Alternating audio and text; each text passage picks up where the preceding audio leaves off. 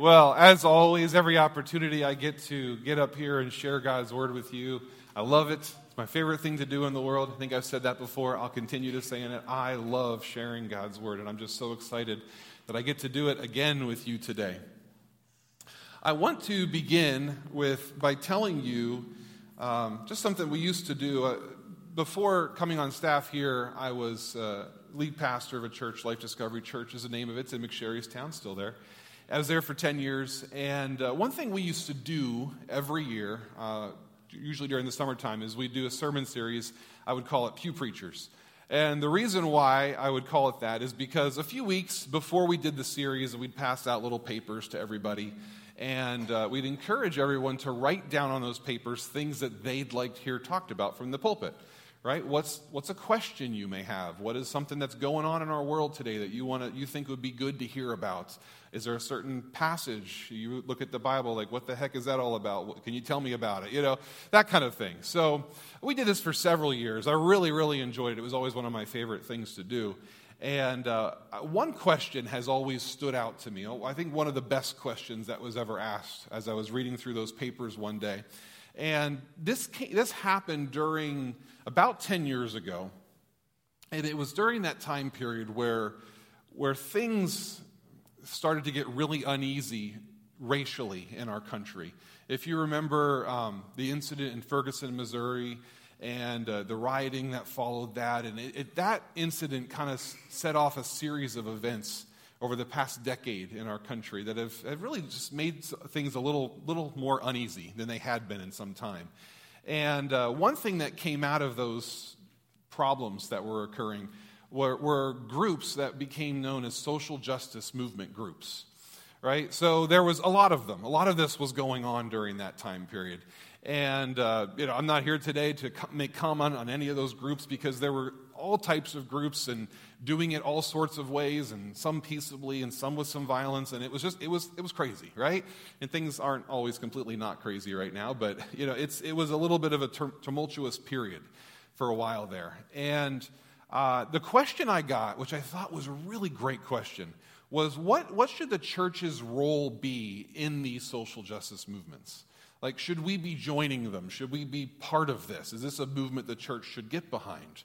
And the reason why I thought that was a great question is because whatever methods these movements were doing, whether it was good, bad, ugly, whatever, at the core belief was, the core idea behind all of it was everybody should be treated equally. Something I think we can all agree with, right? We all like that idea. That's a good idea, And so and that's something I think the church believes strongly in, right? Everybody should be treated equally, equal justice for all people, right? So that's an idea that everyone can get behind, and it's just that some of these movements were kind of getting crazy with it, and what do we do with all of that? So I thought it was a fantastic question, and it was a really important one.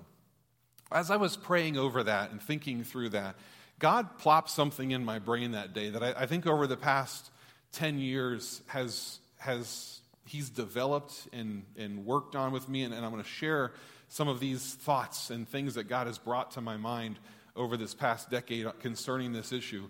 But here's what began it all for me, and I just appreciated God so much for this idea. He said to me in that moment, he said, let's not forget that the church is a social justice movement. Not only is it one, it's the first and the greatest one of all time. It is the church, or the family of God, because it goes before what we know as the New Testament church, right? All the way in to, I'm going to show you today how this began with Abraham, way back when, right? But way back in the day, God made it very clear that He would not be okay with one human being mistreating another. That God would never be okay with one human being believing that it's okay to oppress another, right? That all people should be treated equally. And God's kingdom, God's family, is really the first human movement to express that, right?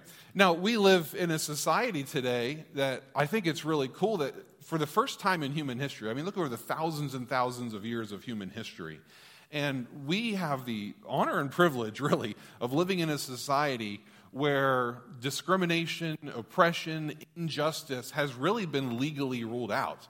I mean, you look at the laws of the land we live in, and everyone is, according to the law, to be treated equally, right? Now, but then you look at us as the people that live in that land trying to live that out, and it gets pretty ugly sometimes, right? So legally it's there, but as the people inside the country trying to work on that unity, it gets really ugly sometimes. We're not doing a very good job of it. And so while behind the idea of groups rising up and social justice groups and all that saying we need to fight for equal treatment for all people, I'm behind that idea. I think, and I'm going to show you today, that the most important thing to remember is that, honestly, without God, it's just not going to happen, right? God is the one that unites us. God is the one that brings us into an equal family. And you can't, as our country shows over and over and over and over again, legislate equality. You just can't do it. Because there's something missing. There's love missing. There's the love of God missing from that equation. And so I want to take you on a journey through Scripture, and I mean Genesis to Revelation today, which is a little different than I usually do. I'm a big proponent of exegetical sermons, and what that means is you pick a passage and you preach the passage, right? I love doing that. Today I'm going to use a bunch of passages and go through Scripture, and it's more of a topical sermon. And I've always said this of preachers. Preachers should preach one topical sermon a year and then repent. So, So here's my one topical sermon, and I'll repent later for it. But really, I want to show you how this isn't even just a New Testament concept. This is something that's been going on from the beginning, way back in Genesis. And God plants the seeds of this idea of my people will all be equal.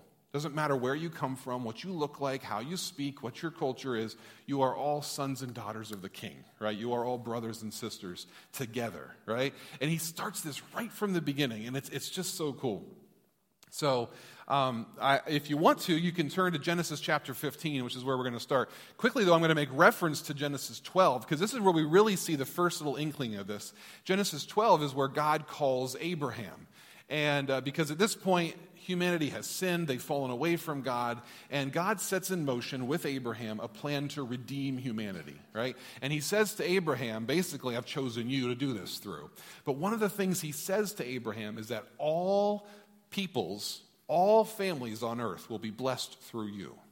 Right? So even though, Abraham, I'm choosing you and your offspring to do the work through, this is something that's going to be bigger than you and your offspring. It's going to extend to all humanity. Right? So right from the beginning, we have that idea. But then in Genesis chapter 15 is where it starts, where the rubber really starts meeting the road, in my opinion.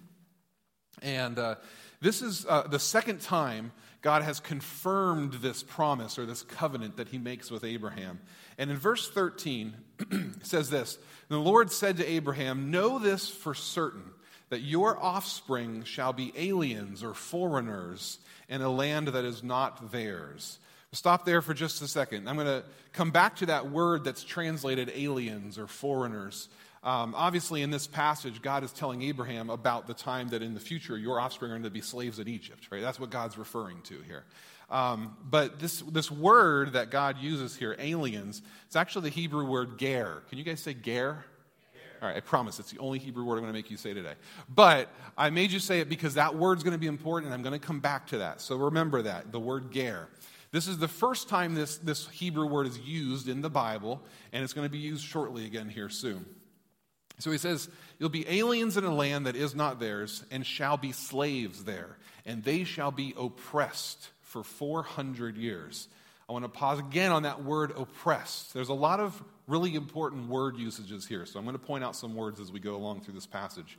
They shall be oppressed or mistreated, depending on your translation. There's a couple different ways. Or afflicted. I think maybe the old King James uses the word afflicted. This is the Hebrew word anah. And what that's referring to, this is a very strong word. And this is another time, this is the first word that this word is used in the Old Testament. And this is actually the same word in Hebrew that's used in instances of rape. Right? So it's a very strong word. It means to just completely dominate another person, to completely by force take control of another human being. Right? It's a very, very strong word. So that's important to remember that word there as well. And he says, but I will bring judgment on that nation. So right there, God is beginning to indicate to Abraham and speaking into a world that's full of slavery, right? You understand, from the beginning of humanity, we often talk about slavery as an American problem, and it was a huge problem in America, but it has existed from the beginning of time with humanity. People groups have been oppressing other people groups. It's just the way it's been.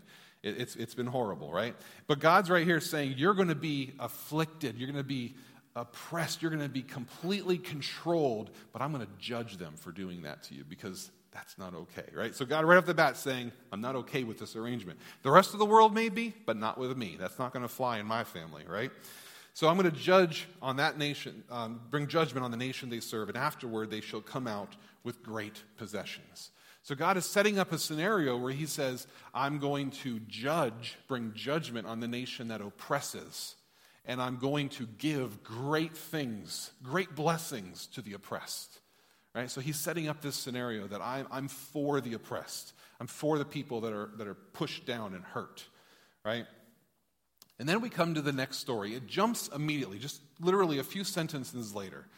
We come into the next story, and we're introduced to another person named Hagar. So it's the story of Abraham, Sarah, and Hagar. You may be familiar with this story, but I'm not sure you've ever heard this side of the story, or why I believe this story is included in Scripture exactly where it is. Right after this idea of you're going to be slaves, you're going to go into Egypt and all this kind of stuff, and then boom, right into the story of Abraham, Sarah, and Hagar. So the story goes like this. So we're going to move to chapter 16 now, verse 1. It says, now Sarai, who eventually becomes named Sarah, and Abram, who God eventually changes his name to Abraham. Now Sarai, Abram's wife, bore him no children. She had an Egyptian slave girl whose name was Hagar. And her name's going to be important. I'm going to come back to that in a little bit. But did you know, if you, this is the first instance in the entirety of Scripture where we have an instance of slavery, right? And it's a Hebrew enslaving an Egyptian. Right? God just got done saying that the Egyptians are going to enslave the Hebrews, but what do we have here? A Hebrew enslaving an Egyptian. All right, I'm going to give you a little spoiler here for this story that's coming up. This is not a good story for Abraham and Sarah, what we're about to tell, okay? This is not good on their behalf. And you're going to see how this unfolds, that they were in the wrong in this story, and God lets them know it, okay?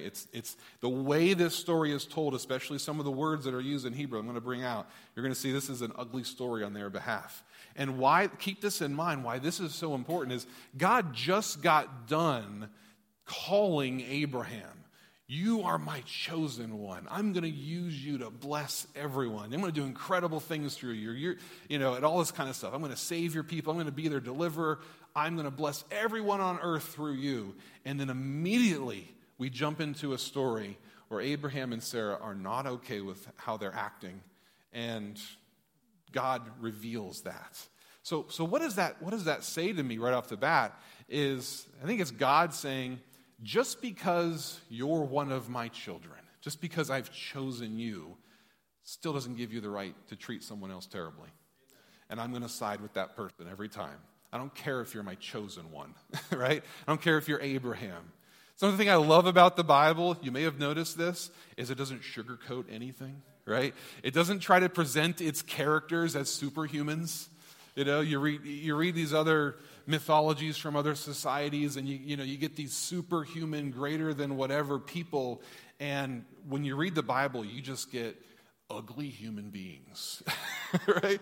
And I don't know about you, that gives me a little hope. Like, if God can still use them, I guess he can still use me. So I love this about this, that we get the good, the bad, and the ugly from all of them, including Abraham, and this one's pretty ugly. So Sarai says to Abraham, moving on here in verse 2, you see that the Lord has prevented me from bearing children. Go into my slave girl. It may be that I shall obtain children by her. Okay. Now, in today's standards, this is pretty awful, because really what's happening is Hagar doesn't have a choice in this.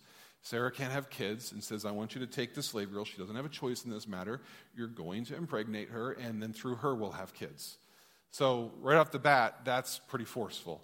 However, this was a common practice in this time period. If the woman of the house, the mistress of the house, could not bear children, oftentimes a slave girl was used to bring children into the household. It was a common practice. It just was what it was. So it says, and Abraham listened to the voice of Sarah, like a good husband, always do that. And so after Abraham had lived 10 years in the land of Canaan, Sarai, Abram's wife, took Hagar the Egyptian, her slave girl, and gave her to her husband Abraham as a wife. He went into Hagar, she conceived, and when she saw that she had conceived, she looked with contempt on her mistress. So I'm going to spend a little bit of time here on this, breaking this down a little bit, because this is another place, this part where it says she looked on Sarai with contempt. I'm not a huge fan of that translation. Some translations even put it that she started to mistreat Sarah. But as I was looking at this in the original language, as my nerdy self likes to do, I noticed that the part that's translated obtain children, so going back to when verse 2, when Sarah said that I may obtain children or have children by her, the first thing I noticed is that is actually the Hebrew word banah, which is the word for to build, right? Usually if you're building a building, this is the word that you would use. And it's used in the passive sense. So literally what Sarah is saying is, I want to be built up through her. That's the literal translation. I want to be built up through her. So what was going on here? Why is that word used? Because in this time period, if you were a wife that could not provide children, you were lesser, right? You obtained status by having children. You were important because you could give your husband a son. As ugly as it was, and we think in our society, like, that's awful, right? But that's the way it was. So when Sarah was unable to provide her husband a son, that lessened her. That lessened her importance. So literally what she's saying is, we're going to use Hagar as a surrogate mother that's going to bring children into this family, and through her, I will be built up. I'll get back to the status that I want to be at, right? It's all about status, is this what it comes down to. I want to be in the place that I believe I should be at. I want to be built up by her. So then when we get to the part where it says, Hagar in verse 4, saw she was conceived, and she looked with contempt on Sarai, or she even mistreated her, sometimes it used. This is the Hebrew word kalal, which actually means to be small or insignificant. It really doesn't have anything necessarily to do with contempt. And the literal Hebrew phrase that's used here is, Sarai became small in Hagar's eyes. That's the literal phrase that's used. She became small in her eyes. So really, you see, this all is about status. Right? This is about, from the beginning, Sarai wanted to be built up. She wanted to be the important person that she was supposed to be. But when Hagar had the child, remember, in that society, if you could bear children, this is a good thing. She began to think better of herself, right?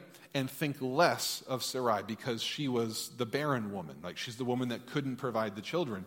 So when she looked at Sarai, she began to see her as lesser. And this made Sarai angry, very angry. And you're going to see how angry in just a second here. So really this has everything to do with status. This has to do with Sarai wanting to be elevated over Hagar, wanting to be elevated over all the other slave girls that they may have had at this time. But the opposite began to happen. So then verse 5, Sarai said to Abram, may the wrong done to me be on you. Okay, so what she means by that, this is your job to fix this. Right? I want you to take care of this. This is your responsibility now. And so this whole Hagar issue that I'm having, this problem, this wrong, you need to take care of it. I gave my slave girl to your embrace, and when she saw that she had conceived, she looked on me with contempt, or I became smaller in her eyes, is what that literal phrase is. I became smaller in her eyes. And then she says, this is the really important part. May the Lord judge between you and me. So really, essentially what she's saying is, may God judge between this wrong, this Hagar situation, and me. Or in other words, may God judge between Hagar and me. That's really what she's saying. I want God to judge who's in the right here. Yeah, you're going to see who God's going to side with here in just a second. You may have figured it out already. But Sarai just laid it out. She said, may God judge between you and me. Remember how in the last chapter when we read that when the Egyptians oppressed the Hebrews, what would God do? He would judge the oppressor. So we've already known that when God is faced with a situation of oppressors and oppressed, God will pass judgment, right? So Sarai's calling for God's judgment here. So that theme is continuing from that last statement. So Abram said to Sarah, he said, your slave girl is in your power, do to her as you please. The literal phrase there is, do the good in your eyes to her. And then it says, Sarai dealt harshly with her, and she ran away. That dealt harshly, guess what? That's that same word for affliction that I mentioned before, that anah word, that same Hebrew word that was described in the previous one about how the Egyptians were going to treat the Hebrews, right? That same word that's used for rape in Hebrew, that very strong word, that's what Sarah began to do to her slave girls. She began to anah her. She began to afflict her, to mistreat her, to forcibly hold her down. Really strong word, really strong word. We've already established God's not okay with one human being treating another human being that way. And now Sarai's doing it. So it got so bad that Hagar had to run away. She got to the point where she had to run away. It got so bad. Well, after Hagar's running in the wilderness, it says the angel of the Lord found her by a spring of water in the wilderness, the spring on the way to Shur, and he said, Hagar, slave girl of Sarai, where have you come from and where are you going? And she said, I am running away from my mistress, Sarai. The angel of the Lord said to her, return to your mistress and submit to her. So be fair, go back and be the person you're supposed to be. The angel of the Lord also said to her, I will so greatly multiply your offspring that they cannot be counted for multitude. That is the exact same promise that God had given to Abraham for the promised child, right? That your offspring will be so multiplied they cannot be counted. And now he's extending that promise to Hagar. That is the blessing that I'm going to give you. And the angel of the Lord said to her, and this is where it gets huge, now you have conceived and shall bear a son. You shall call him Ishmael, for the Lord has given heed to your affliction. There's that same word again, only in the noun form. He has given heed to your affliction. I've heard your affliction. I want you to call him Ishmael. The word Ishmael means God hears, right? So Shema, Hebrew word for hear, and then El, Hebrew word for God. God hears. So he says, I want you, so right there, we have just learned what God's judgment was, right? God said, Sarah said, may God judge between me and you. And God says to Hagar, I choose you. Because it's not okay. I've heard your affliction. I've heard the way you've been treated. And I'm going to bless you, right? I'm going to give you many, many children. But just return and know that I will take care of you. That word there, I've given heed to your affliction. I've heard your affliction. That is the exact same phrase that God speaks to Moses in the burning bush. When he says, I've heard the affliction of my children back in Egypt, right? And I want you to go free them. It's the same phrase. There's so many parallels between the Hagar story and the Egyptian deliverance story. It's not even funny. The language, the wording, it's so crazy. And what we have is a reversal, though. In one case, it's Hebrews oppressing an Egyptian. In the other case, it's Egyptians oppressing Hebrews. And in both cases, God sides with the oppressed. He's letting us know in no uncertain terms that I will always side with those who cry out to me who are being hurt by others. Right? This is what my family will be all about. And here's the kicker of the whole thing. This brings it all together in my opinion. And I told you to remember. Who can still remember? What was the Hebrew word for alien? Yell it out. Oh, some people remembered. I'm so proud of you guys. So, ger, okay? Now, in Hebrew, more Hebrew lessons. I'm sorry, but it's so important to this passage. In Hebrew, if you want to put the word the in front of something, like this is a podium, right? If I say the podium as opposed to just podium, you put the word the in front of it. In Hebrew, you prefix a sound that goes like this. Ha. That's the. That's the in Hebrew. So, what is the alien? It's Hagar. You picking up on this yet? Hagar's name is literally the alien. That's her name. Hagar, right? That is her name. She is the foreigner, the alien. That's her name. So that's the kicker of the whole thing. It's like in your face right there what God is trying to say to us.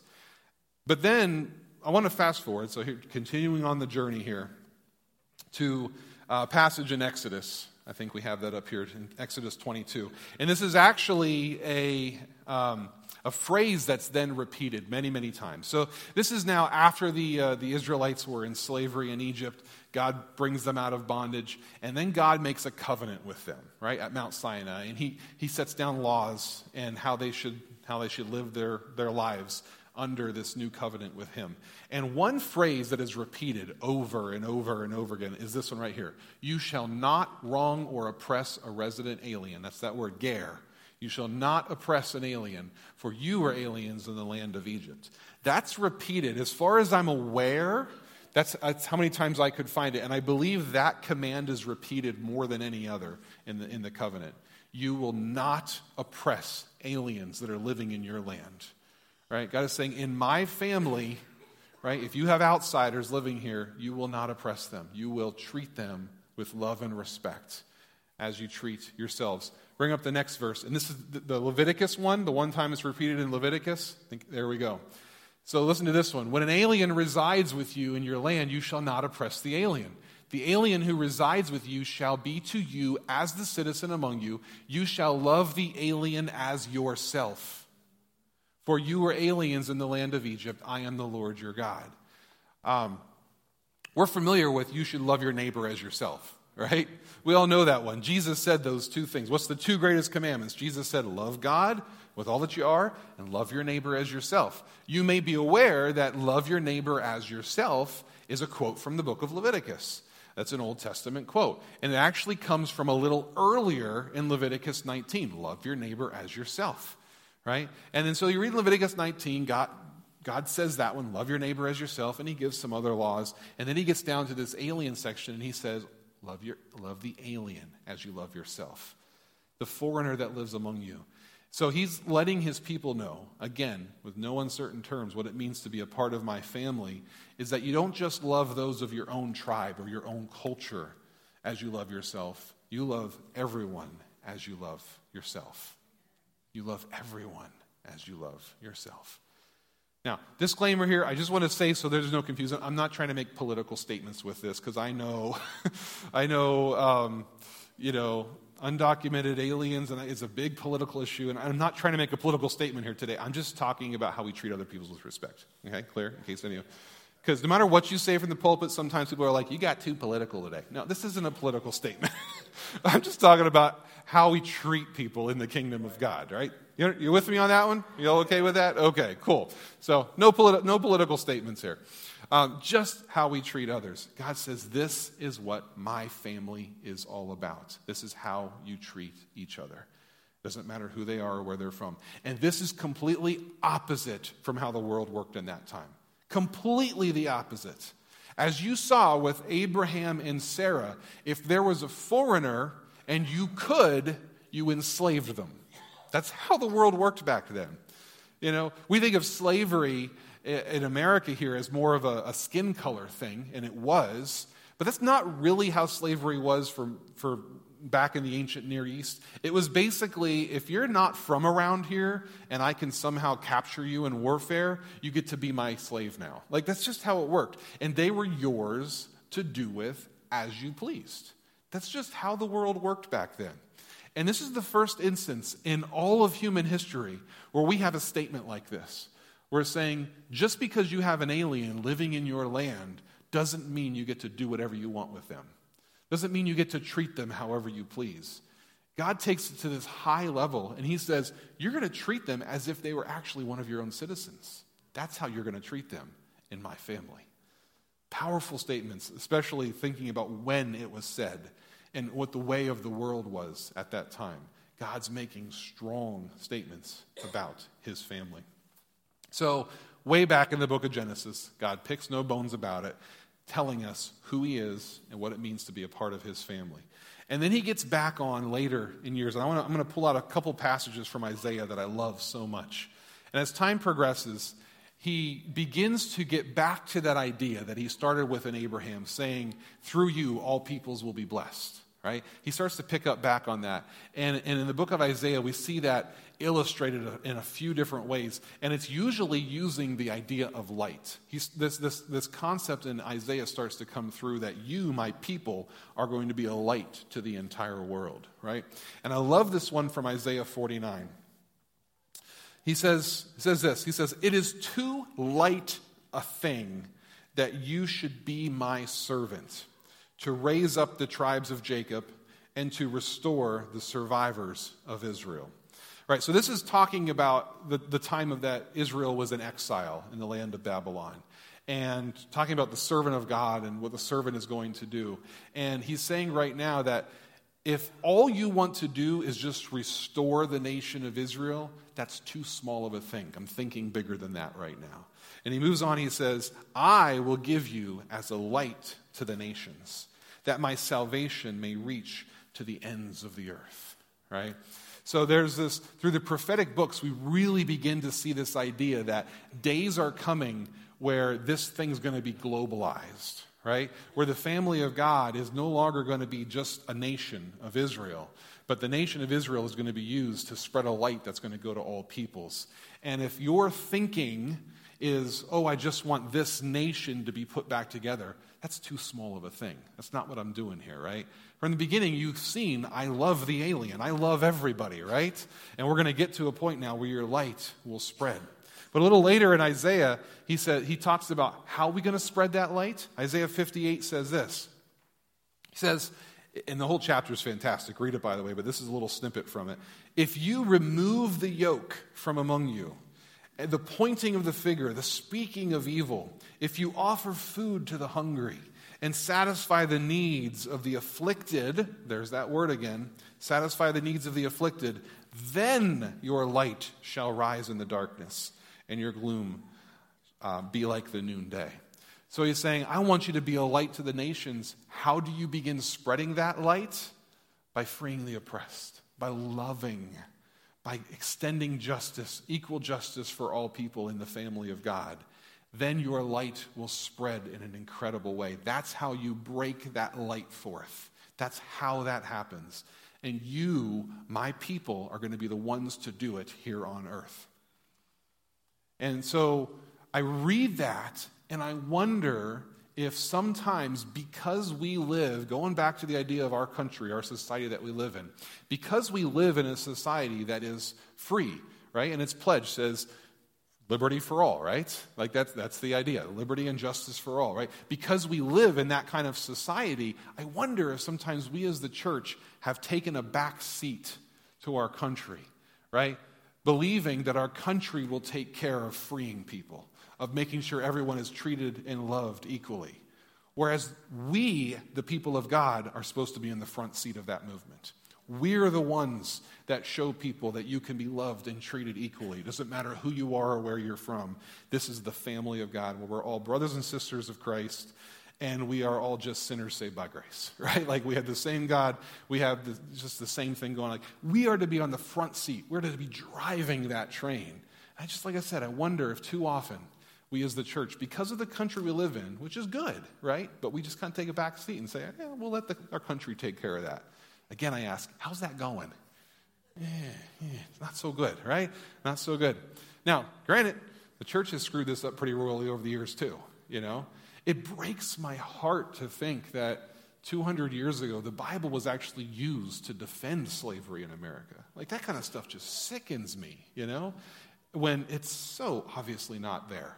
Like, it's so obvious that God's, like, endlessly, like, free the oppressed. He's on the side of the, like, endlessly. That's just how God is, right? Throughout the entirety of Scripture. But he's looking forward to this time. So back to the progression. Look at your light is going to break forth. Now, that first one I read from Isaiah 49, that Paul actually quotes that in the book of Acts. So chapter 13. I'm sure Joshua, I'll get to that sometime in the next couple years.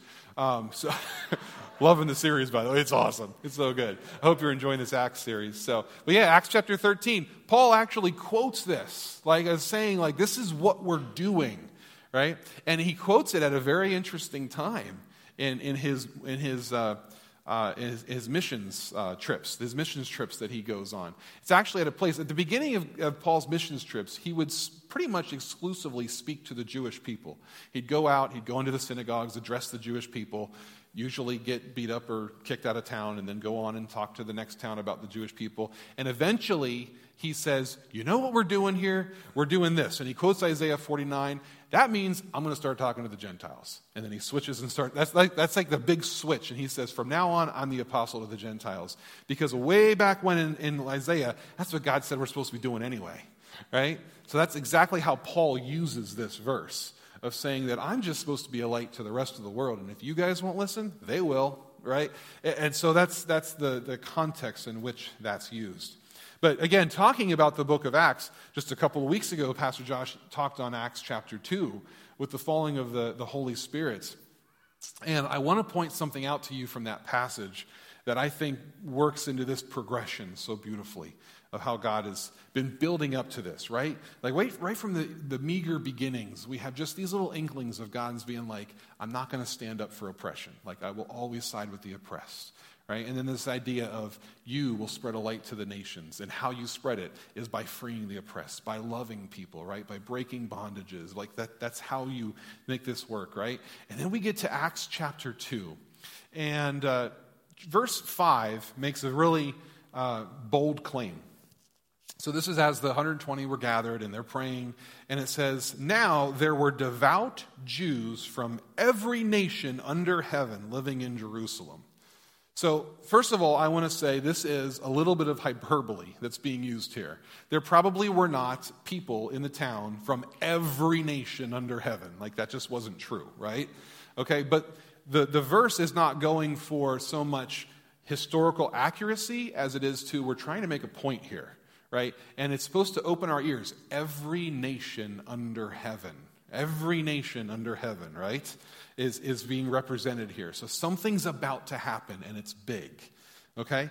And so all of a sudden, then the crowd from all these various places, they begin to hear these people praying in their own native language, right? Even though these are Galilean Jews, and they shouldn't know all these languages, they hear these languages. And then it starts in verse 9, and it starts to list the different nations. And it goes through, and it's Parthians, Medes, Elamites, residents of Mesopotamia, Judea, and parts of, it goes on and on and on. There's 16 different listings there. Why does it do that? Why can't it just say there's people from all over the place? But it goes through and it just lists like nation after nation after nation. It just like lists all these things. Because a point is still trying to be proven here, right? Just the way it's written. If you've been in my Bible study on Wednesday nights, you know I love to say sometimes, the Bible, it's not always about what it says, but how it says it, right? How it says it sometimes is very important, and this is one of those cases. So after all this is happening, right, we have this hyperbolic statement, people from every nation under heaven, all these different people groups are listed, right? And then they ask this question. They say, what could this mean? Right? The final verse there, verse 12. What does this mean? Well, I don't think Peter was even fully aware, because God had to remind him a few chapters later exactly in chapter 10 what was going on here. But I'll tell you what was going on here. This is God saying, it's going global. This is it. This is that time I've been talking about. This is the time when my family goes global. And this language being spoken that you've heard today in all these different nations that has touched every nation under heaven means that this word is now for everyone, right? And that's one of the things that came out of what the languages that were spoken in that day. And one of the things this text is trying to say, my family's now going global, right? And it's time for this family's light to break forth and to loose the chains across this planet, right? Beautiful thing, what was happening here in this moment. And the book of Acts tells that story. And it tells the story of that struggle. You read through the book of Acts, and they had to figure this out. Like, what does it mean? We're going from the family of God, which used to be just Jewish, to now including all these Gentiles and all these different races and cultures and languages. And this was shock to their system. They had to figure out, what do we do with this? Right? Even so much that God even had to give Peter a vision, right? He lowered this sheet down that was full of all these unclean animals that in Jewish cultures they weren't allowed to eat. And God says, get up and eat. And Peter's like, no, you've told me not to eat these things. These are unclean. And then God says, don't call something unclean that I have made clean. So Peter wakes up puzzled. Like, he still doesn't know. He's like, God, what are you talking about? I have no idea what was that all about? And then all of a sudden there's a knock on the door, and it's from a Gentile home saying, come and tell us about God, right? And then Peter finally figured it out, like, oh, okay. And I love a few verses later, after Peter goes to Cornelius' home, visibly watches the Holy Spirit fall on the Gentiles the way it had fallen on the Jews already. And he goes and reports it back to the people of to the Jews in Jerusalem. And I love the comment he says. He says, who was I to stand in the way of what God was doing? Right? Like, Peter's just like, God's doing it. He's making it global. He's just pushing it across this planet. Who am I to stand in God's way? And this just builds and builds, and there's struggles, and we're still struggling with it to this day to figure out, how do we become one family, right? How do we become this one beautiful, loving family under God? But I just love the way it then ends. I told you I'd take you from Genesis to Revelation. And hey, I did it in less than 3 hours. Are you happy? So, okay. Revelation chapter 7. So we have these images, these powerful images that John is putting down on paper here. And I love this one. It's probably my favorite image that you can read throughout this entire book. And it starts in verse 9 of Revelation 7. And it says, after this I looked, and there was a great multitude that no one could count. You recognize that language? Right? That language that God originally spoke over Abraham and to Hagar, right? An uncountable multitude. It's that same language, right? Right? That no one could count, from every nation, from all tribes and peoples and languages, standing before the throne and before the Lamb, robed in white with palm branches in their hands. And they cried out in a loud voice, saying, salvation belongs to our God, who is seated on the throne, and to the Lamb. What a beautiful picture of the final throne room of God. What God's vision is, why God's doing this. And then we jump down a few verses into verse 14, and one of the elders of heaven is describing to John who these people are. He says, these are they who have come out of the great ordeal. They have washed their robes and made them white in the blood of the Lamb. For this reason they are before the throne of God and worship him day and night within his temple. The one who is seated on the throne will shelter them. Right? It's this concept of we are here because he takes care of us, because he loves us. And it just gets better. They will hunger no more. They will thirst no more. The sun will not strike them, nor any scorching heat. For the Lamb at the center of the throne will be their shepherd, and he will guide them to springs of the water of life, and God will wipe away every tear from their eyes. So, do you see how this comes full circle here? Right? This is what God originally meant when he said to Abraham, all peoples are going to be blessed through you. Right? This is why God sided with Hagar, the foreigner, over the Hebrew people, over God's chosen one, Abraham. This is why God chose side with because she was being hurt and she cried out to God, and God heard her affliction. Right? And as Pastor Josh has shared so beautifully in focusing on the kingdom of God, about how we as the church, it's not just about let's get saved and get right with God. Fantastic first step, right? But it's also about now we get the chance to live out in the truths of the kingdom of God. And this is one of my favorite truths of the kingdom of God, is that we get to live as a loving family. It doesn't mean we're going to get it right every time. Part of being a loving family is grace, right? I think that's another thing. God has shown us his grace over and over and over and over and over. Did I say enough overs? I probably can't say enough overs. But he's shown us his grace so many times. I think one of the reasons for that is so that we can then show grace to one another, right? We're not always going to get it right. We're going to hurt each other. Right? I love to say to people that are sometimes new in the church, I'm just saying, if I haven't hurt you yet, just wait. I'll get there. We're all going to hurt each other eventually. It's going to happen. So this isn't some unrealistic dream. But right now, this part of the kingdom is possible. Like, we can start seeing the fruit of this. the fruit of love that cares for one another, love that helps break bondages that people find themselves in. The church can do this better than any movement in our society could ever hope to do.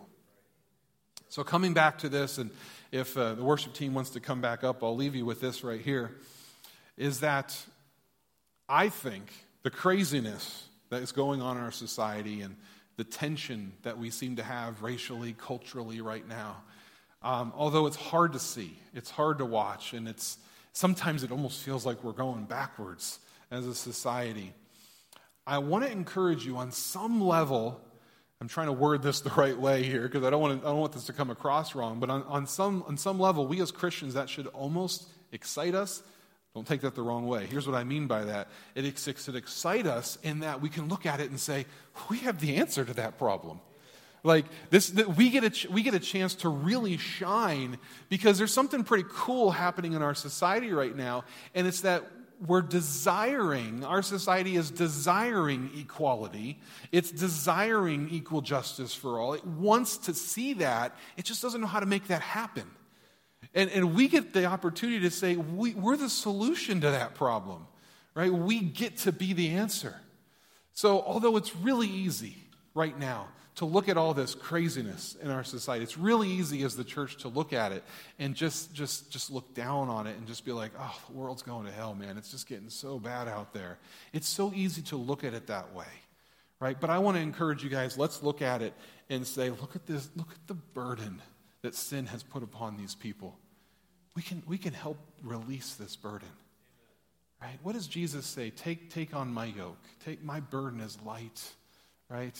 He says, just take it upon and I'll give you rest. And so I look out at our society today and I see one that's so burdened by sin. So we know what it means to be weighed down by sin. You know that feeling. Our society is just struggling with that so hard in this regard right now. And we can offer rest. We can give this. We are poised so beautifully as the church right now to do something fantastic in our society. And it has to do with the love of God.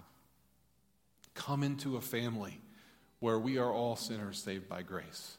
Come into a family where I can call you brother and sister, and what that'll mean will just be amazing. It's just what we have to offer is so cool. Can we do that today? So the two ways I can think of encouraging you guys, myself included, to respond to this is, number one, maybe you're sitting here today and you wouldn't consider yourself part of the family of God. Well, I'll be the first to tell you, like I already said, this family isn't perfect. We mess up a lot. But this is a family with God at its core. It's possible for us to truly love each other on a level that's impossible without God. I welcome you into this family. Accept God and experience love like you've never experienced it before. If you are part of this family, I want to encourage you to look at this problem in our society with new eyes. With new eyes. See yourself as the solution. It's too easy as an American to just sit back and say, somebody should do something about that, because somebody usually does somewhere. But the church should never talk like that. God, how can I do something about that? We are the first and the greatest social justice movement ever to exist.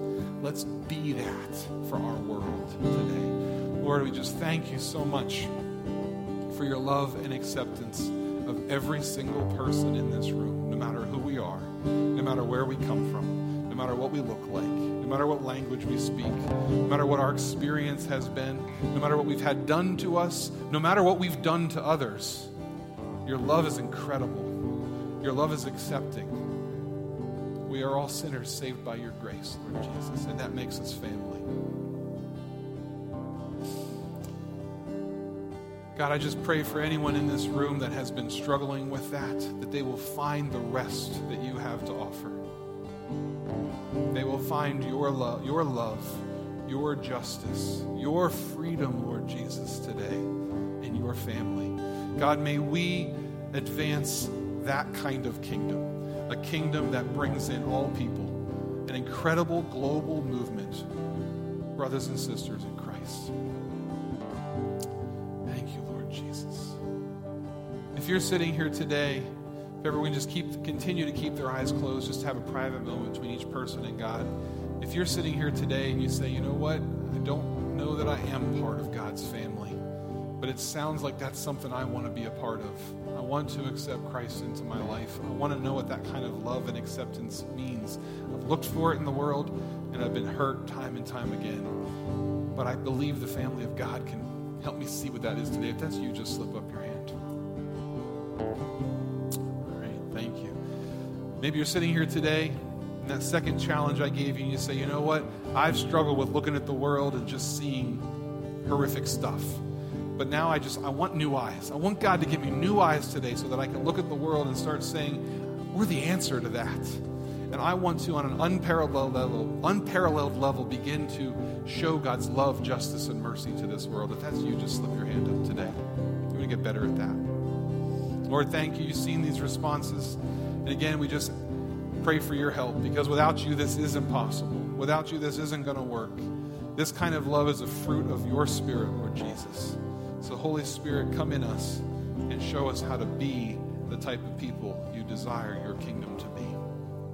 Hallelujah, Lord Jesus. Well, the worship team's going to play a closing song here. I'm going to encourage prayer team members to come on up. If you'd like prayer in this, maybe you're sitting here today and for whatever reason, I mean, you can give up for prayer for anything, but specifically I'm thinking maybe you have been hurt by this kind of thing.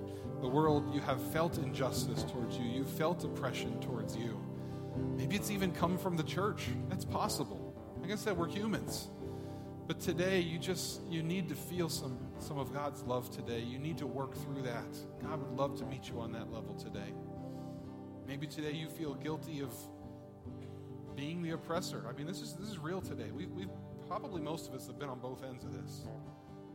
But wherever it is you find yourself on this spectrum, if you just would like to pray and work through this with God a little bit, come on up during this song. Let's just focus on that. Thank you for listening. You can find us online at bethelag.com or on Facebook at Bethel Assembly of God, Littlestown, Pennsylvania. Our services are also live streamed every Sunday on our YouTube channel, Bethel AG, Littlestown, Pennsylvania.